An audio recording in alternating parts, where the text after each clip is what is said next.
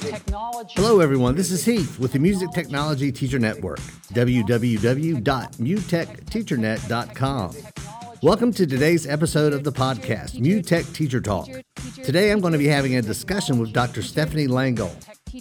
Dr. Langol is on the music education faculty at the Boston Conservatory at Berklee.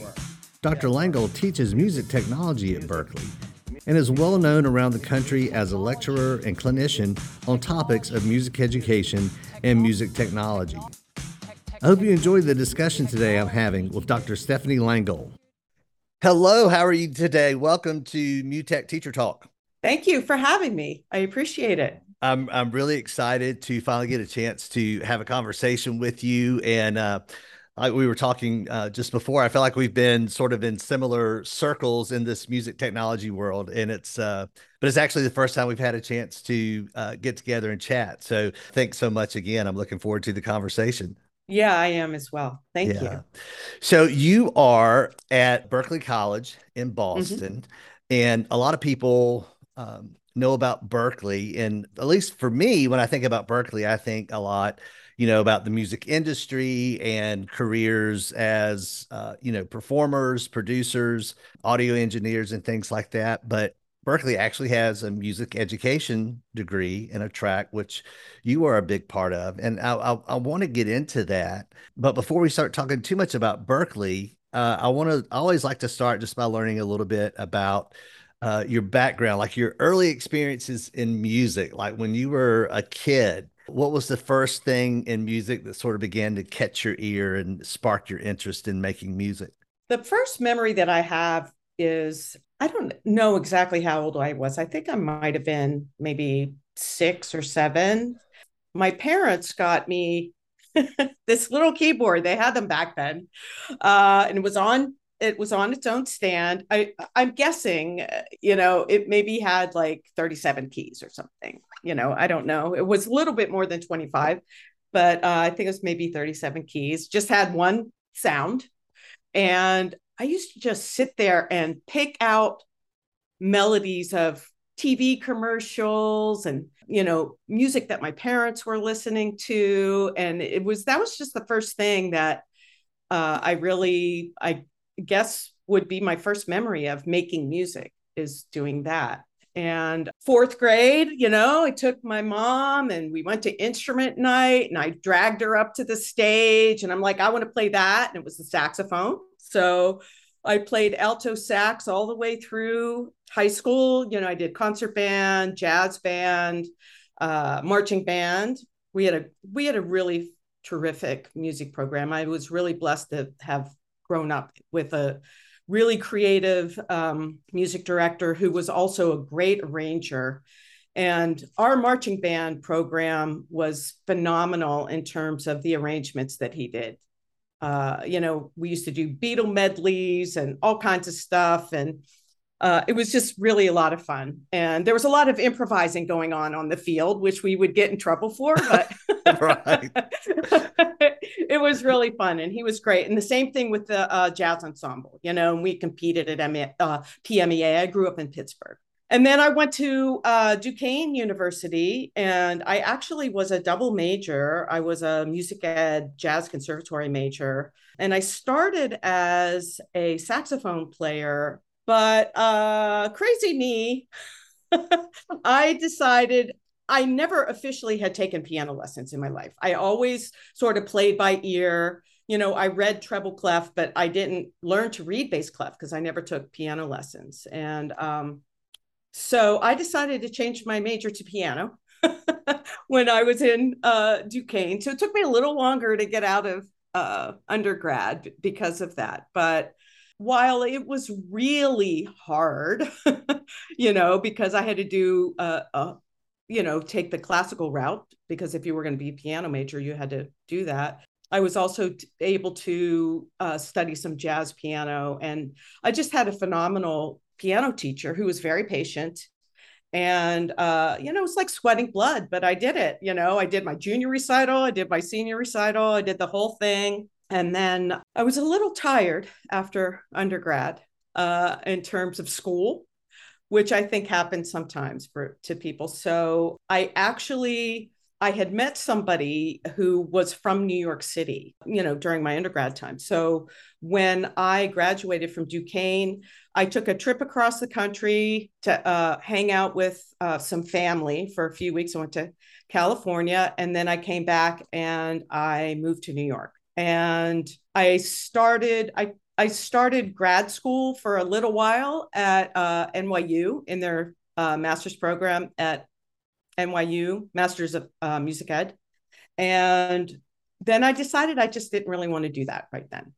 So I proceeded to kind of do the New York City thing where you work as many different jobs as you can to support your musical habit. And I met some singer songwriters that I worked with, and I did that for quite some time. And then I started eventually kind of getting back into teaching via, I used to take my guitar and go play birthday parties for kids, sing and play birthday parties for kids. And then I was able to get a job at a pre-K through 8 school.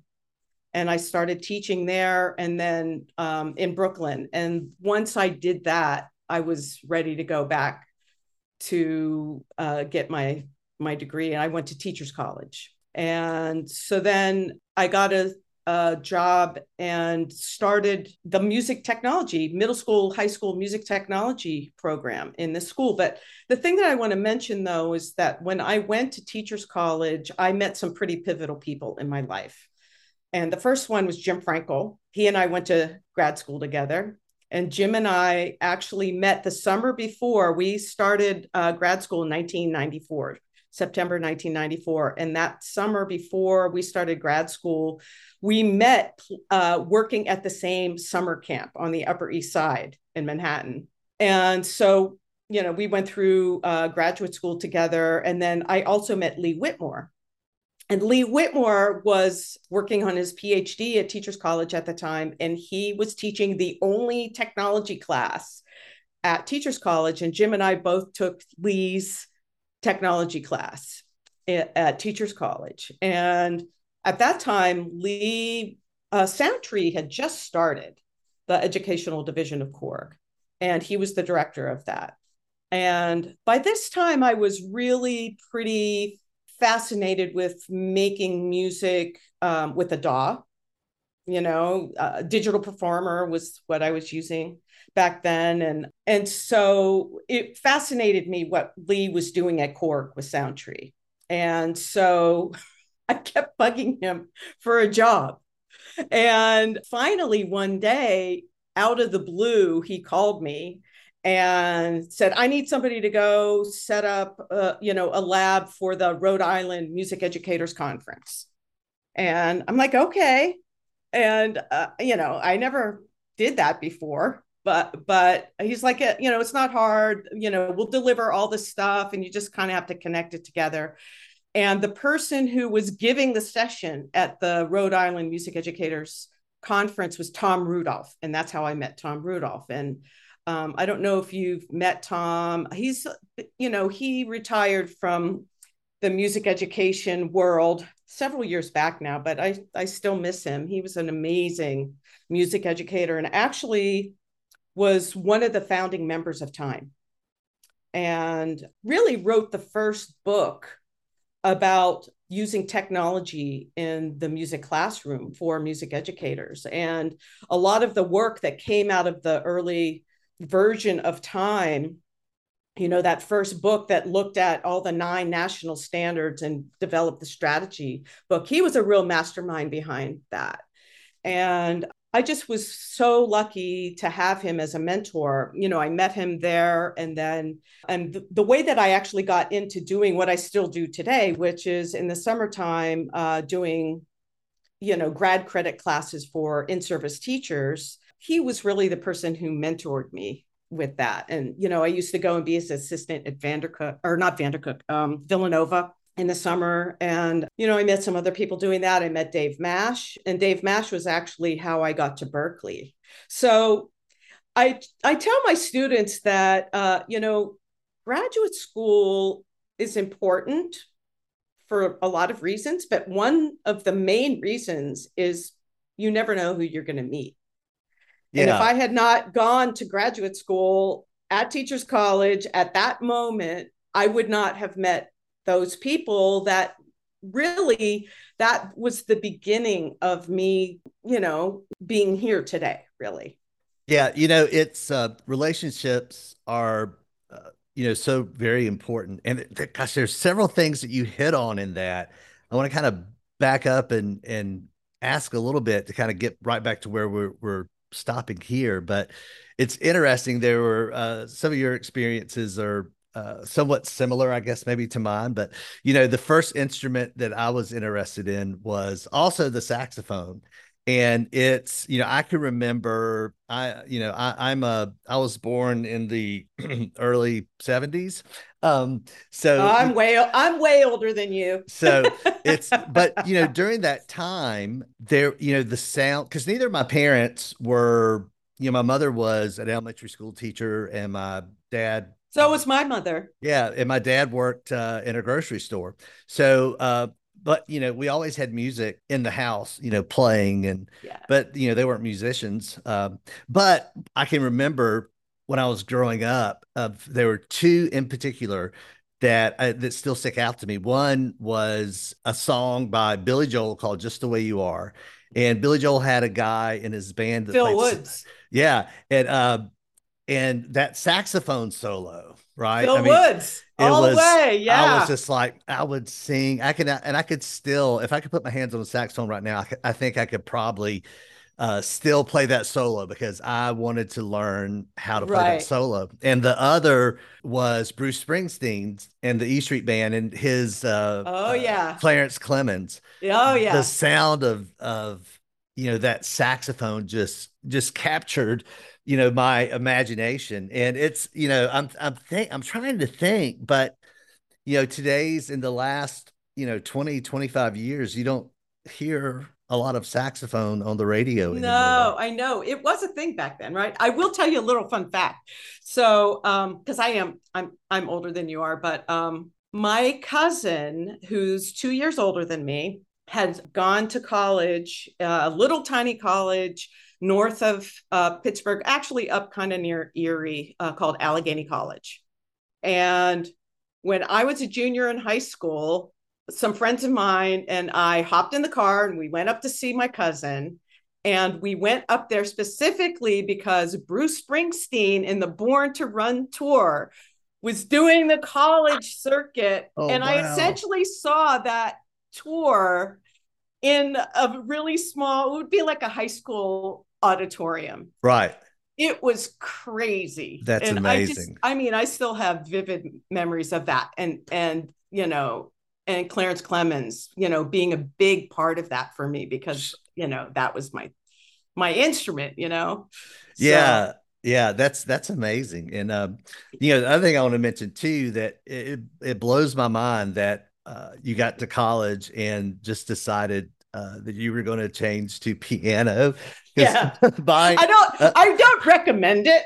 no, well, it's funny because sometimes people will ask, and my daughter right now is just finished her junior year at the University of Georgia as a music education major. But some people will sometimes ask, if I have any musical regrets, and it was that I didn't learn how to play piano when I was younger because when I got into college, you have to pass that piano proficiency, and Right. I was not um I was not a very good student. My musical superpower was I was really good at sight reading. But the idea of like sitting in a practice room for hours and hours was never one of my strengths. But Yeah. with piano, I have a very vivid memory of going to my final piano proficiency, Dr. Martha Thomas, and I just hacked my way through it.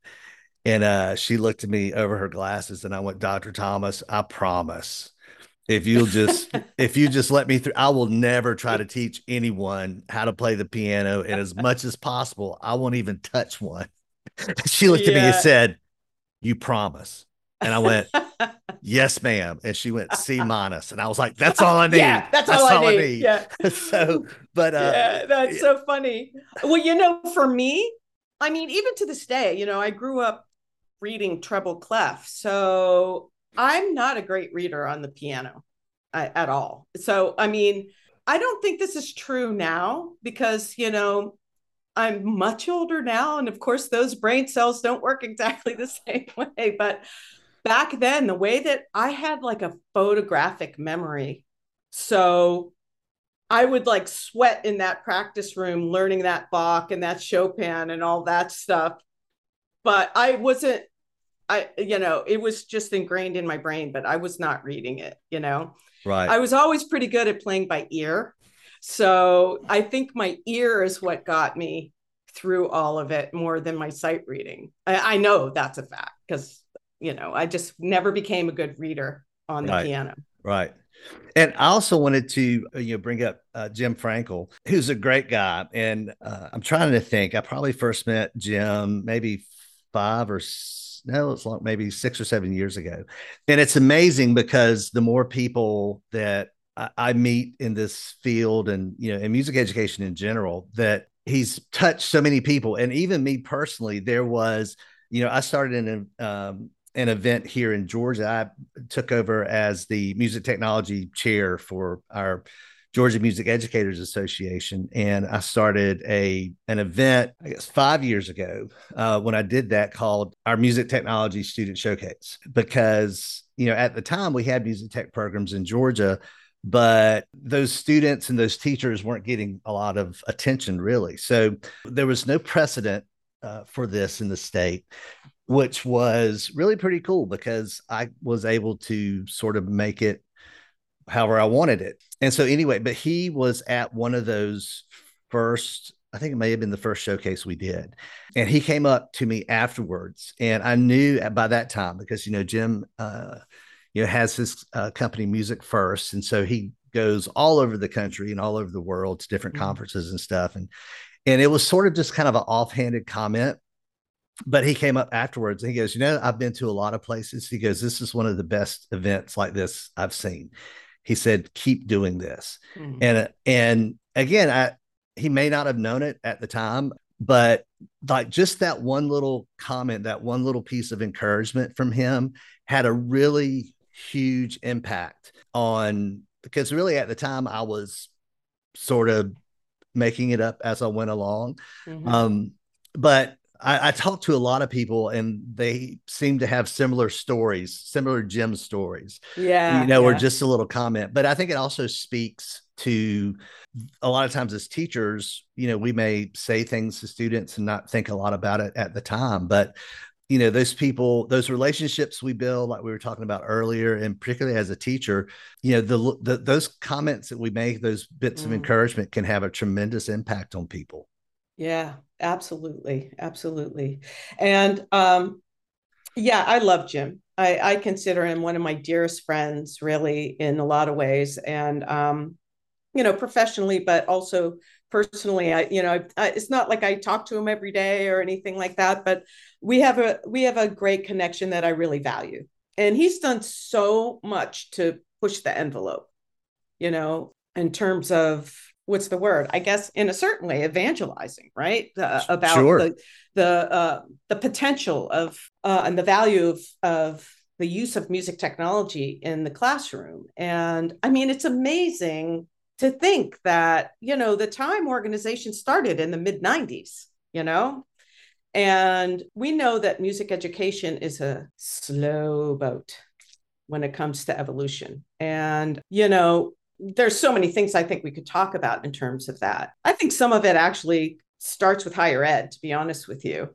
And well, it starts with higher ed. And I think there are political things too with, state education departments and, what's expected for licensure and all that kind of stuff is all tied into that, I think.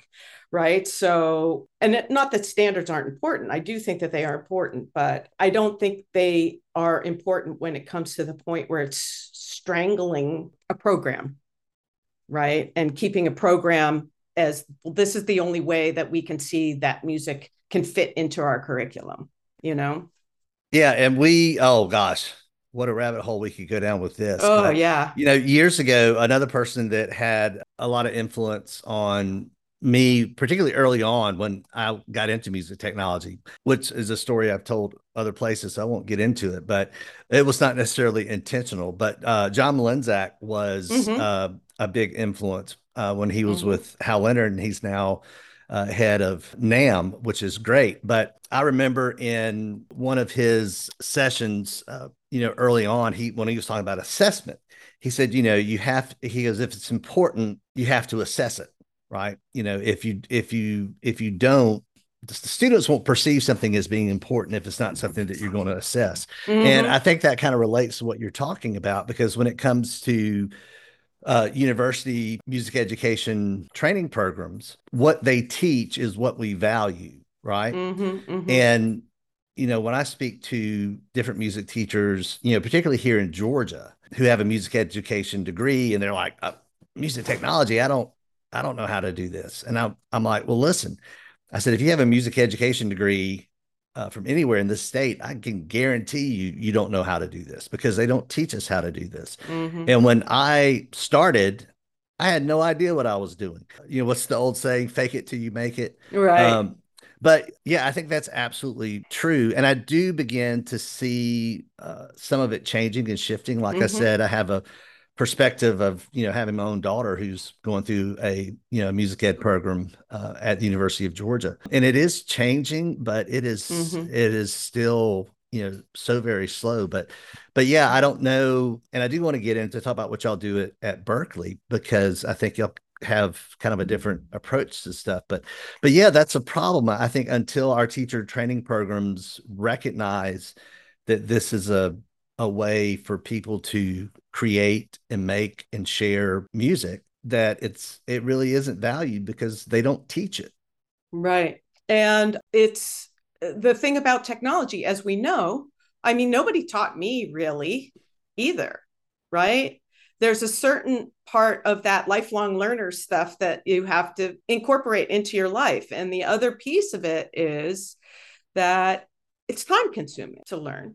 And you think about, all the other things that teachers are tasked with besides teaching, right? In a school day. So it can be hard to manage, especially if you're, in an environment that's not really promoting it, right? And it almost sounds like a cliche at this point, but it's like, well, COVID changed a lot of things, but it's true, right?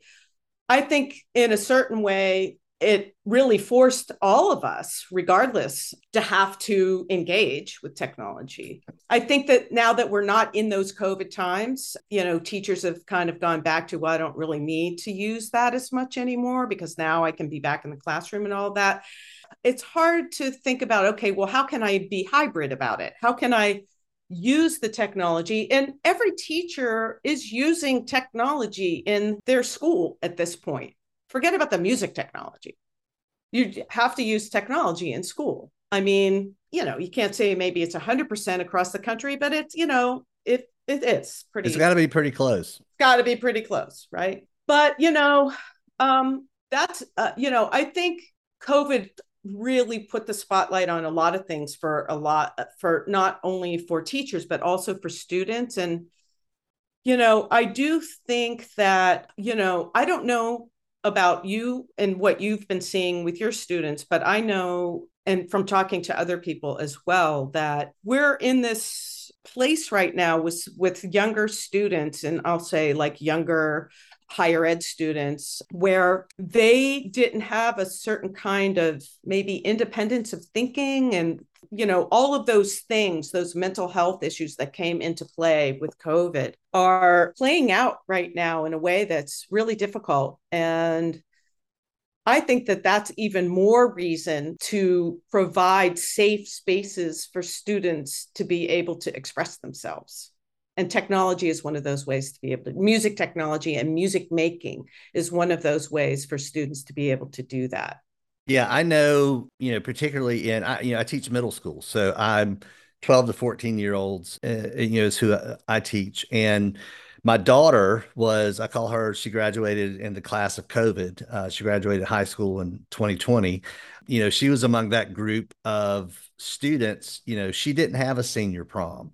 Right. Um, Neither did you my know, daughter. Same she, same age. Yeah. yeah, they didn't have a graduation ceremony, right? Right. And those are big sort of bookmark events in your life that kind of Mm-hmm. the close of one chapter and the beginning of another. And it just then even in her first year in college, where she was required to live on campus, and so we paid for her to be in the dorm and be on the meal plan where essentially she sat in her dorm room and took all of her classes on a Right. computer. But I've talked to a number of other people too in higher ed and certainly in public schools. And there are certainly, I think, some positive things that actually we learned during COVID that we probably Mm-hmm. wouldn't have even tried if Mm-hmm. we hadn't been put in that situation. But I also think that all of us kind of made the mistake of thinking that when it was over, that everything was just going to go back to normal. Right. And it just hasn't. I think certainly there's been lingering effects that are both, positive and negative. What do you feel like is the biggest thing that we're having to try to overcome or maybe rethink or step back and maybe redo something that we've been trying to do the last couple of years to or transition out of, maybe is a better way to put it. That's a hard question in some ways, at least from a higher ed perspective. I think is different, obviously, because the majority of the students aren't living at home with their parents, and so there's a lot of time management and anxiety management that they need to do on their own. We don't always know what's going on if they don't give the counseling center permission to let us know that they need support, all that kind of stuff. We don't have easy access to that to be able to help students if they are not forthcoming about it. You know what I mean? So I've tried lots of different things. I've tried, I think that my teaching style has evolved over years anyway, as we would hope. And right, we hope our teaching style evolves over the years and that we try to do things differently. And I've tried to shift my classes to be, information driven, whatever it is that we're doing. And then the second part of the class to be more application, hands-on, collaboration kind of an environment. But I'm finding that I have to chunk even smaller and smaller bits and provide even more hands-on time during class in order to do what it is that I want to have them experience, which ends up being that I don't really get to cover the amount of material that I like to cover with them, right? Because there's not enough time to do that. And I think that's an age old issue that we all as teachers have up against the clock all the time, that we can't really cover all the stuff that we think is important. And also, my full-time gig is at Berklee, and I've been on faculty full-time since 2003, but I actually started in 2001 when I was working on a grant project. It was called the PT3 grant, Preparing Tomorrow's Teachers Technology. And it was during, the Clinton administration. And a lot of schools of education got this grant, but Berklee's music ed program happened to get money for this grant. So I started back then. One of the things that came out of this grant was the fact that in our music education department, we could have two required technology classes, right? So one focuses largely on music creation, and we look at it from the perspective of music creation and how would we as teachers be facilitating music creation with the students in front of us, K-12. Right. And that's a lot to do in one semester in and of itself. Right. But then the other one was like podcasting and screencasting and developing a digital portfolio and looking at a lot of online resources and things like that. Right. But I also a couple of years ago, started teaching a similar kind of thing, but online through Vandercook for the Vandercook's undergrad program, because I've been teaching in their Mecca program for a very long time. And, depending on in higher ed, depending on when you teach students where they are in the grid, they are in their music ed program, and whether they've been able to have any kinds of methods classes where they're learning about lesson planning and different philosophies of pedagogy and all that stuff. I feel like my classes are always a little bit of a disadvantage because my class happened before they have those classes. So, well, how do I actually apply this to if I'm putting together a lesson for, elementary general music or middle school, whether it's general music on the middle school or high school level, or even if it's going to be for how would you use technology as an ensemble director, right? There's so many components to it. And the hard part is that the only thing they have to relate it to is what they had when they were in high school. And so, they use technology all the time, but they don't necessarily use it as a tool for creativity and for productivity, right? It's all driven by social media and all that stuff. So they don't know how to think about it, and trying to get them to think about it differently can be quite challenging, especially when they don't have any other backing.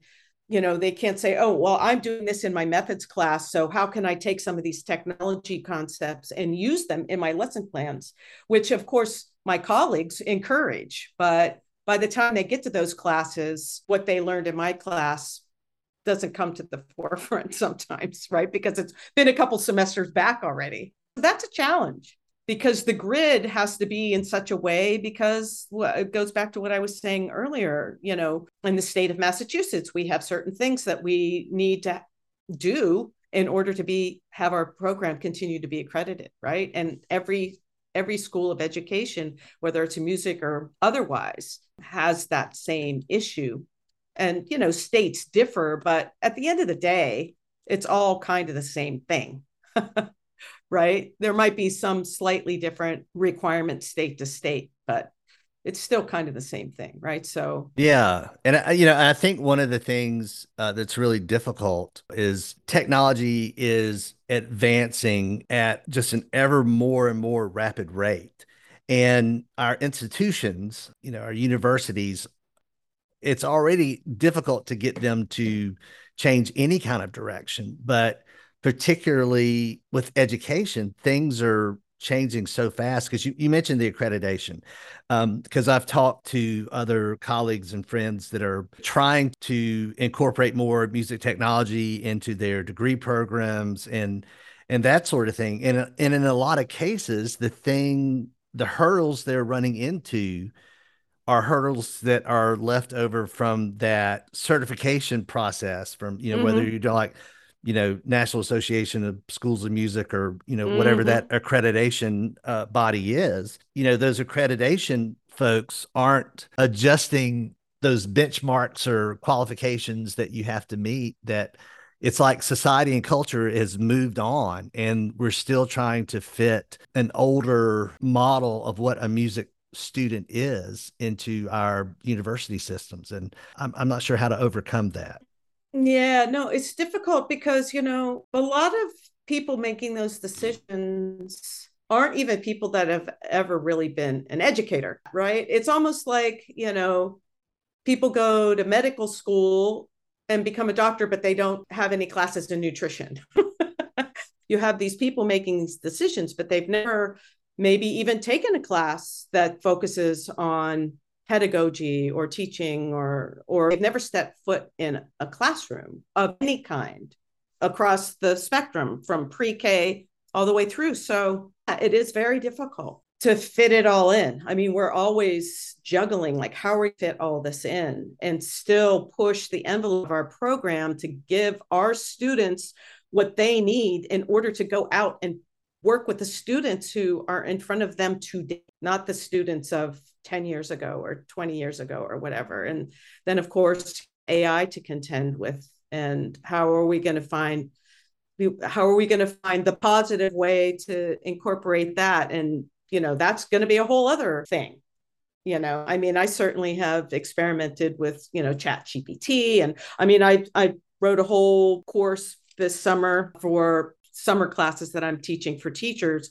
I did a whole Canva course, and Canva, which, by the way, like, so many teachers signed up for it. I was so surprised. It's like, you're music teachers, but you want to take a course on Canva. I mean, I think it's great, but I was just surprised how many people actually signed up. But even a tool like Canva, which is free for K-12 educators, has tons of AI built into it, just like so much of what we're using, right? So that's going to be a whole other thing. Like, how do we use that in a positive way? How do we teach our students that, yeah, you can dial up an AI tool and it'll compose a song for you? But in order to even understand what that AI tool just composed for you, you still have to have some understanding about music theory, right? You still have to understand about why do those chord changes sound good? Or that just was generated and, oh, that doesn't really make so much sense. Why? You still have to be able to do that in order to make positive use of an AI tool, I think. So it doesn't eliminate the need for us as teachers to do what it is that we do. It's just another thing that we're going to have to put into the tool bag and figure out positive ways to deal with it. I think we're a long way off from seeing where AI is going to end up. I think what's happening now is very typical of Like a fire hose. well, what technology companies are will often do, and Google. So, like, Google Chat GPT was one of the first, ones that came out, right? And so Google is notorious for this, and it's true for a lot of other technology companies. But I'll just use, for example, 15 years ago, Google came up with Google Glass, right? So these technology companies will invent a tool, and a lot of times when they create it, they don't really know what it's going to be able to do. So what they do is they just throw it out there and let people start playing with it. And they let someone else sort of figure out what we're going to end up doing. So, yeah, I remember with Google Glass, like it became this whole like Twitter thing where it was like hashtag if I had Mm-hmm. Google Glass. And, the marketing was brilliant Mm-hmm. because somehow Google convinced people that if they were privileged enough to be selected as one of their beta testers, then they earned the privilege of buying their own plane ticket out to the West Coast to visit the Google campus, where they could then pay Google again to get the device that they could go around and wear for the next year. And the whole time, Google is just collecting data. They're just seeing what people do Oh with it yeah. because they don't Right, know. right. So, to a large extent, I think that, all these chatbots that are going out there now, particularly the developers, I don't think they know, or Yeah, I maybe agree. even have a plan. I think we're at the point now where they're just throwing it out there and waiting to see Yeah. what people do with it. And Yeah, I agree. I've played around with, a few different things that are out there. And I'm trying to think, what is it, Music XL or something? That's a test kitchen with Google where, you go in and you type a description of a style or instrument of music, and then it generates two Mm-hmm, mm-hmm. versions of what you typed in, and then you click on which one you think is better, and they kind of sell it Right, as, hey, look, you're generating AI music, when the truth is I'm not generating anything. I'm just giving them data that they're feeding back into their right. models. I don't think anybody knows. I think we're in the period right now of Yeah. just figuring it out. So Well, I mean, we're kind of at the mercy of technology companies just in general, right? I mean, look, Spotify just sold Soundtrack back to the original founders of Soundtrack, right? So it's like, okay, well, now, everybody's been using Soundtrap. I mean, I hope that means that it's going to continue to be viable, at least people that have really used that. And I know BandLab is an option, but some schools don't allow BandLab in their districts. So, for COPA and FERPA reasons and all of that. So I don't know, using technology, we're at the mercy of whatever they decide going to be available or if they take it away, right? And Google's a really good example of a company that does that and has done that all along, and I know it's all in for the evolution of the technology, but it's also like, well, are we going to be able to make money on this? And if the data says that we can't, then bye bye, you know. yeah, I mean, So If it we spent was, all this, if you spent a whole bunch of time developing a really innovative curriculum around Google Glass, and then all of a sudden it's not there anymore, then that's a problem, right? yeah, It puts yeah, a sour taste in your mouth, because it is time consuming, and I understand why some teachers are hesitant, because it is time consuming. But I think it's also super, super important, sure. I mean, I just read you know. recently where Paul McCartney has released a new song Oh yeah, with yeah. John Lennon singing, Mm-hmm. and Right, but it's not really John Lennon. I mean, it's like generated, right? And even right, some of the big stories that came out, the guy created a song that sounds like Drake in The Weeknd, and the style of the right, music right, sounds like them, but right, that was up, but then like YouTube and TikTok or whatever took it down because there's a lawsuit. Well, right, it is an original song, and so can you sue somebody for copyright violation on an original composition? right, And it might sound like Drake in The Weeknd, but it's not actually their voice. It's a computer generated sound. right, right. So I mean, there's a Yeah, there's a whole legal it's a and wild west. yeah, like I said, right now they're just Yeah, trying to we're figure in it the out, wild and west of it. so if they do decide that you can't use an AI model based on someone else's voice, that that is going to be a copyright violation. Well, right now the law doesn't exist. I don't know how they could bring a lawsuit for a copyright violation if you go, well, it's an original song and it's not Right. their voice. It might sound like it, but whatever happens, that stuff is like water. If it gets blocked one way, it'll just start going somewhere else until Mm-hmm. it finds its way through. So Mm-hmm. so yeah, I mean, that's kind of how technology works, I guess. So, Yeah. but let me ask this question. It's pretty wide open, and I've had a lot of conversations with people about it, and it means a lot of different things. But it seems like a pretty basic question. But when I say music technology to you, what is that? What does music technology mean to you? Yeah, music technology means to me a tool that, someone can use to express their musical ideas. And there's lots of layers to that. It Sure. could be as easy as a young student sitting in, let's use Soundtrap as an example, depending how you, the teacher, put that tool in front of the student and what it is that you're talking about, be able to identify loops that express different kinds of emotions, right? And then learn how to put that loop into some kind of form inside the arrange window, all the way up to, of course, having all the skills to do a full blown music production on your own. Or it doesn't even have to be maybe your music creation tool, maybe you're using a notation tool, but any kind of tool that allows you to express your musical ideas through sound and have the ability to manipulate that in some way to your liking. Yeah. And I think that's very similar to how I think about it also. But I know some people that I ask, if I say music technology, they go, that's a recording studio. That's microphones and mixers and mastering and I mean, I plugins. think that's all part. I think that's part of the whole bucket. But that's not the only thing that makes music technology, right? I mean, Yeah. Soundtrap is music technology. That's music technology Yeah. in my mind.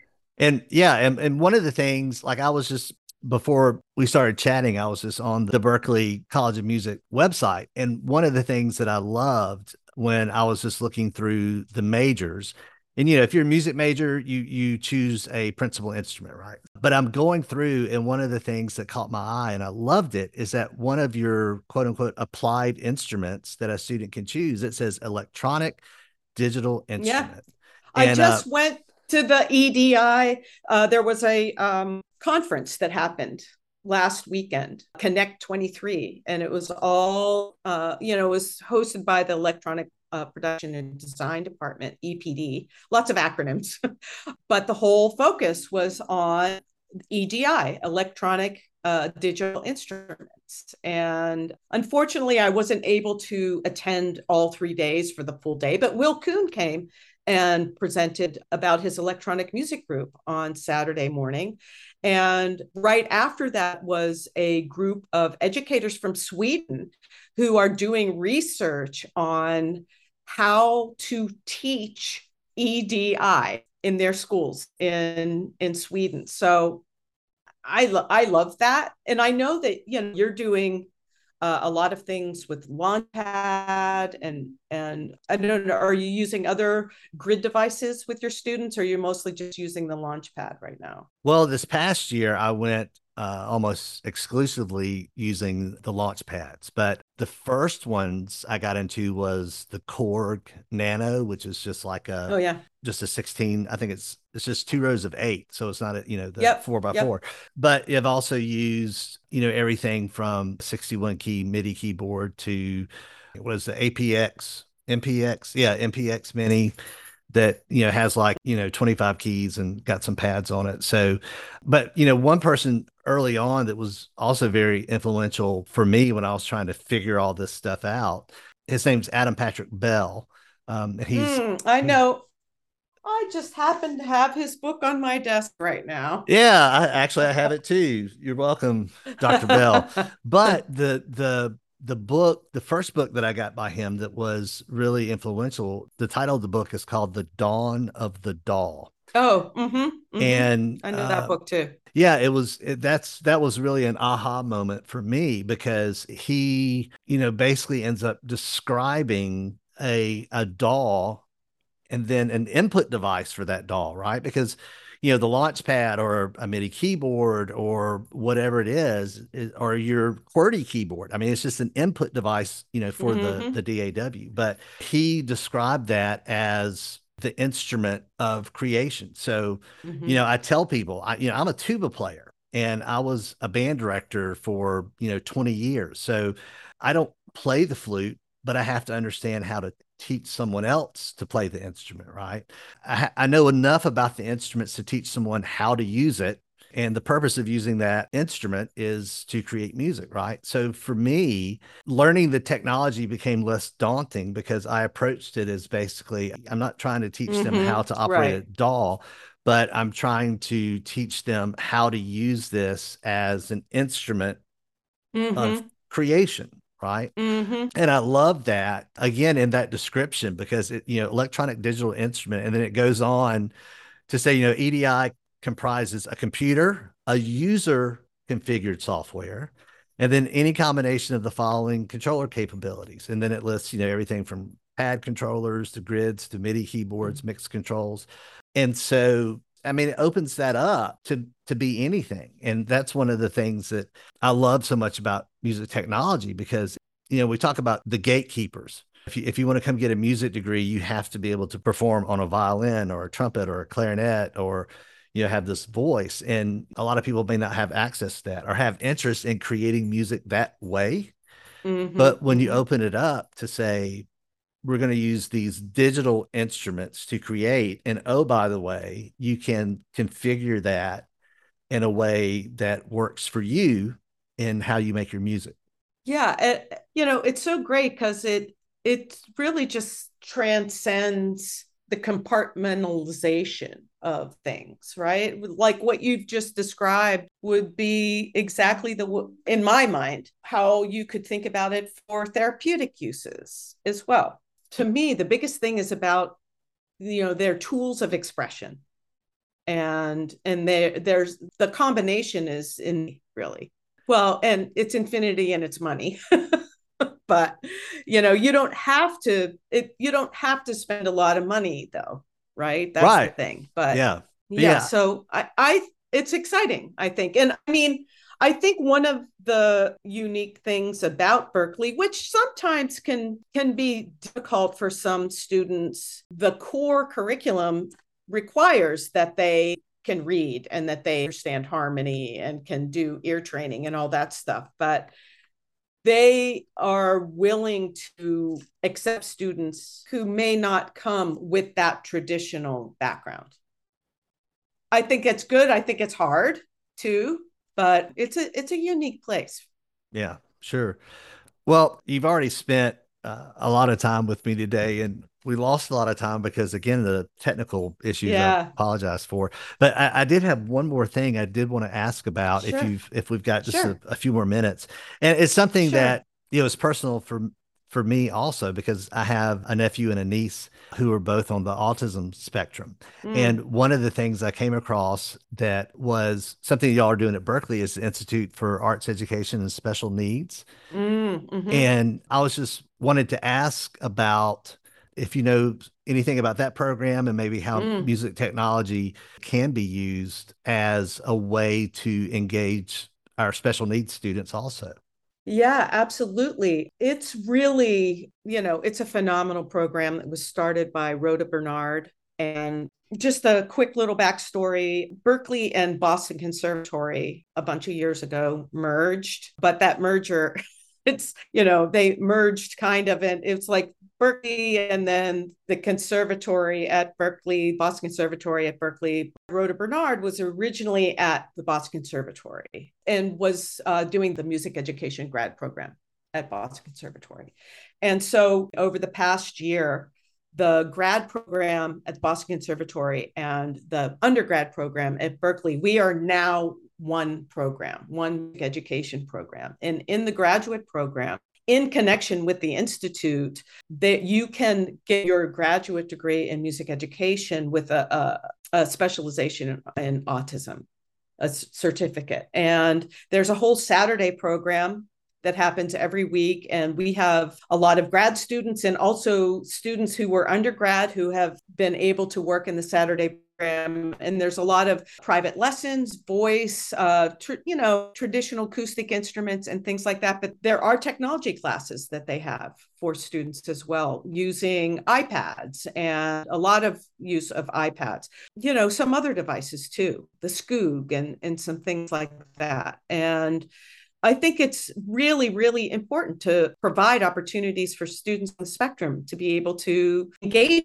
in the arts, whatever those arts are, whether they're musical arts, visual arts, what have you. It's a really, really strong program, and there's people out in the field that sit on the board that are part of the think tank of that and are trying to provide professional development for teachers so that they have a deeper understanding of how they may be able to include resources and opportunities for students on the spectrum in their classes. So it's a great program. And there's a podcast that gets published. There's a newsletter, there's a blog. They're constantly putting out materials for teachers and students.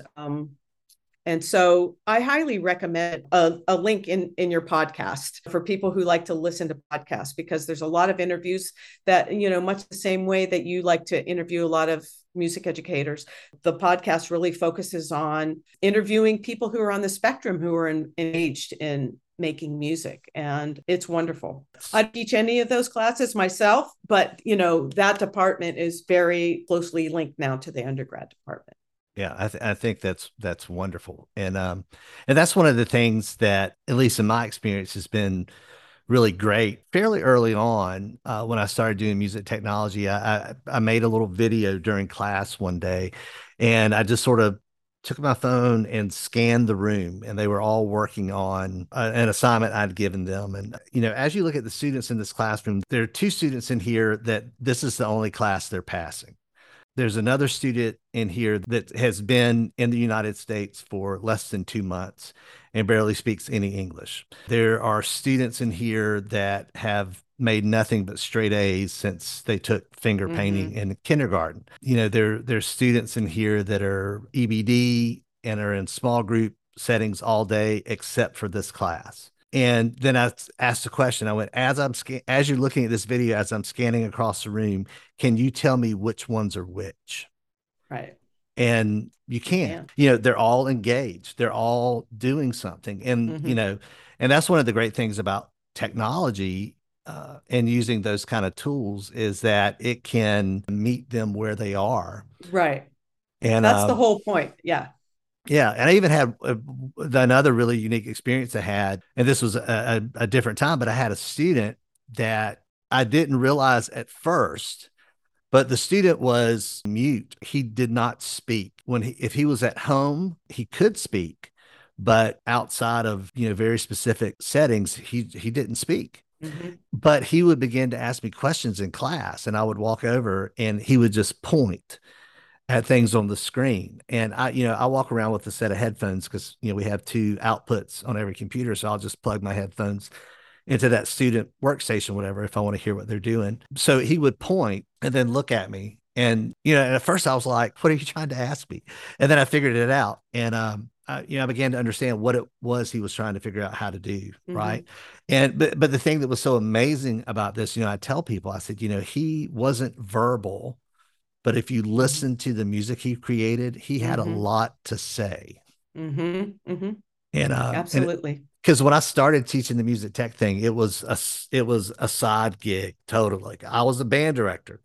This was temporary until I had enough kids to fill up all my band sections, and then I would move on. There were some really impactful things that happened to me as a teacher when I saw students that I wouldn't typically see in the Mm-hmm. band classroom. And I tell people all the time at my school, since I moved to music technology full time, and it's been 6, 7 years now, Mm. our band and choir and orchestra programs have continued to grow.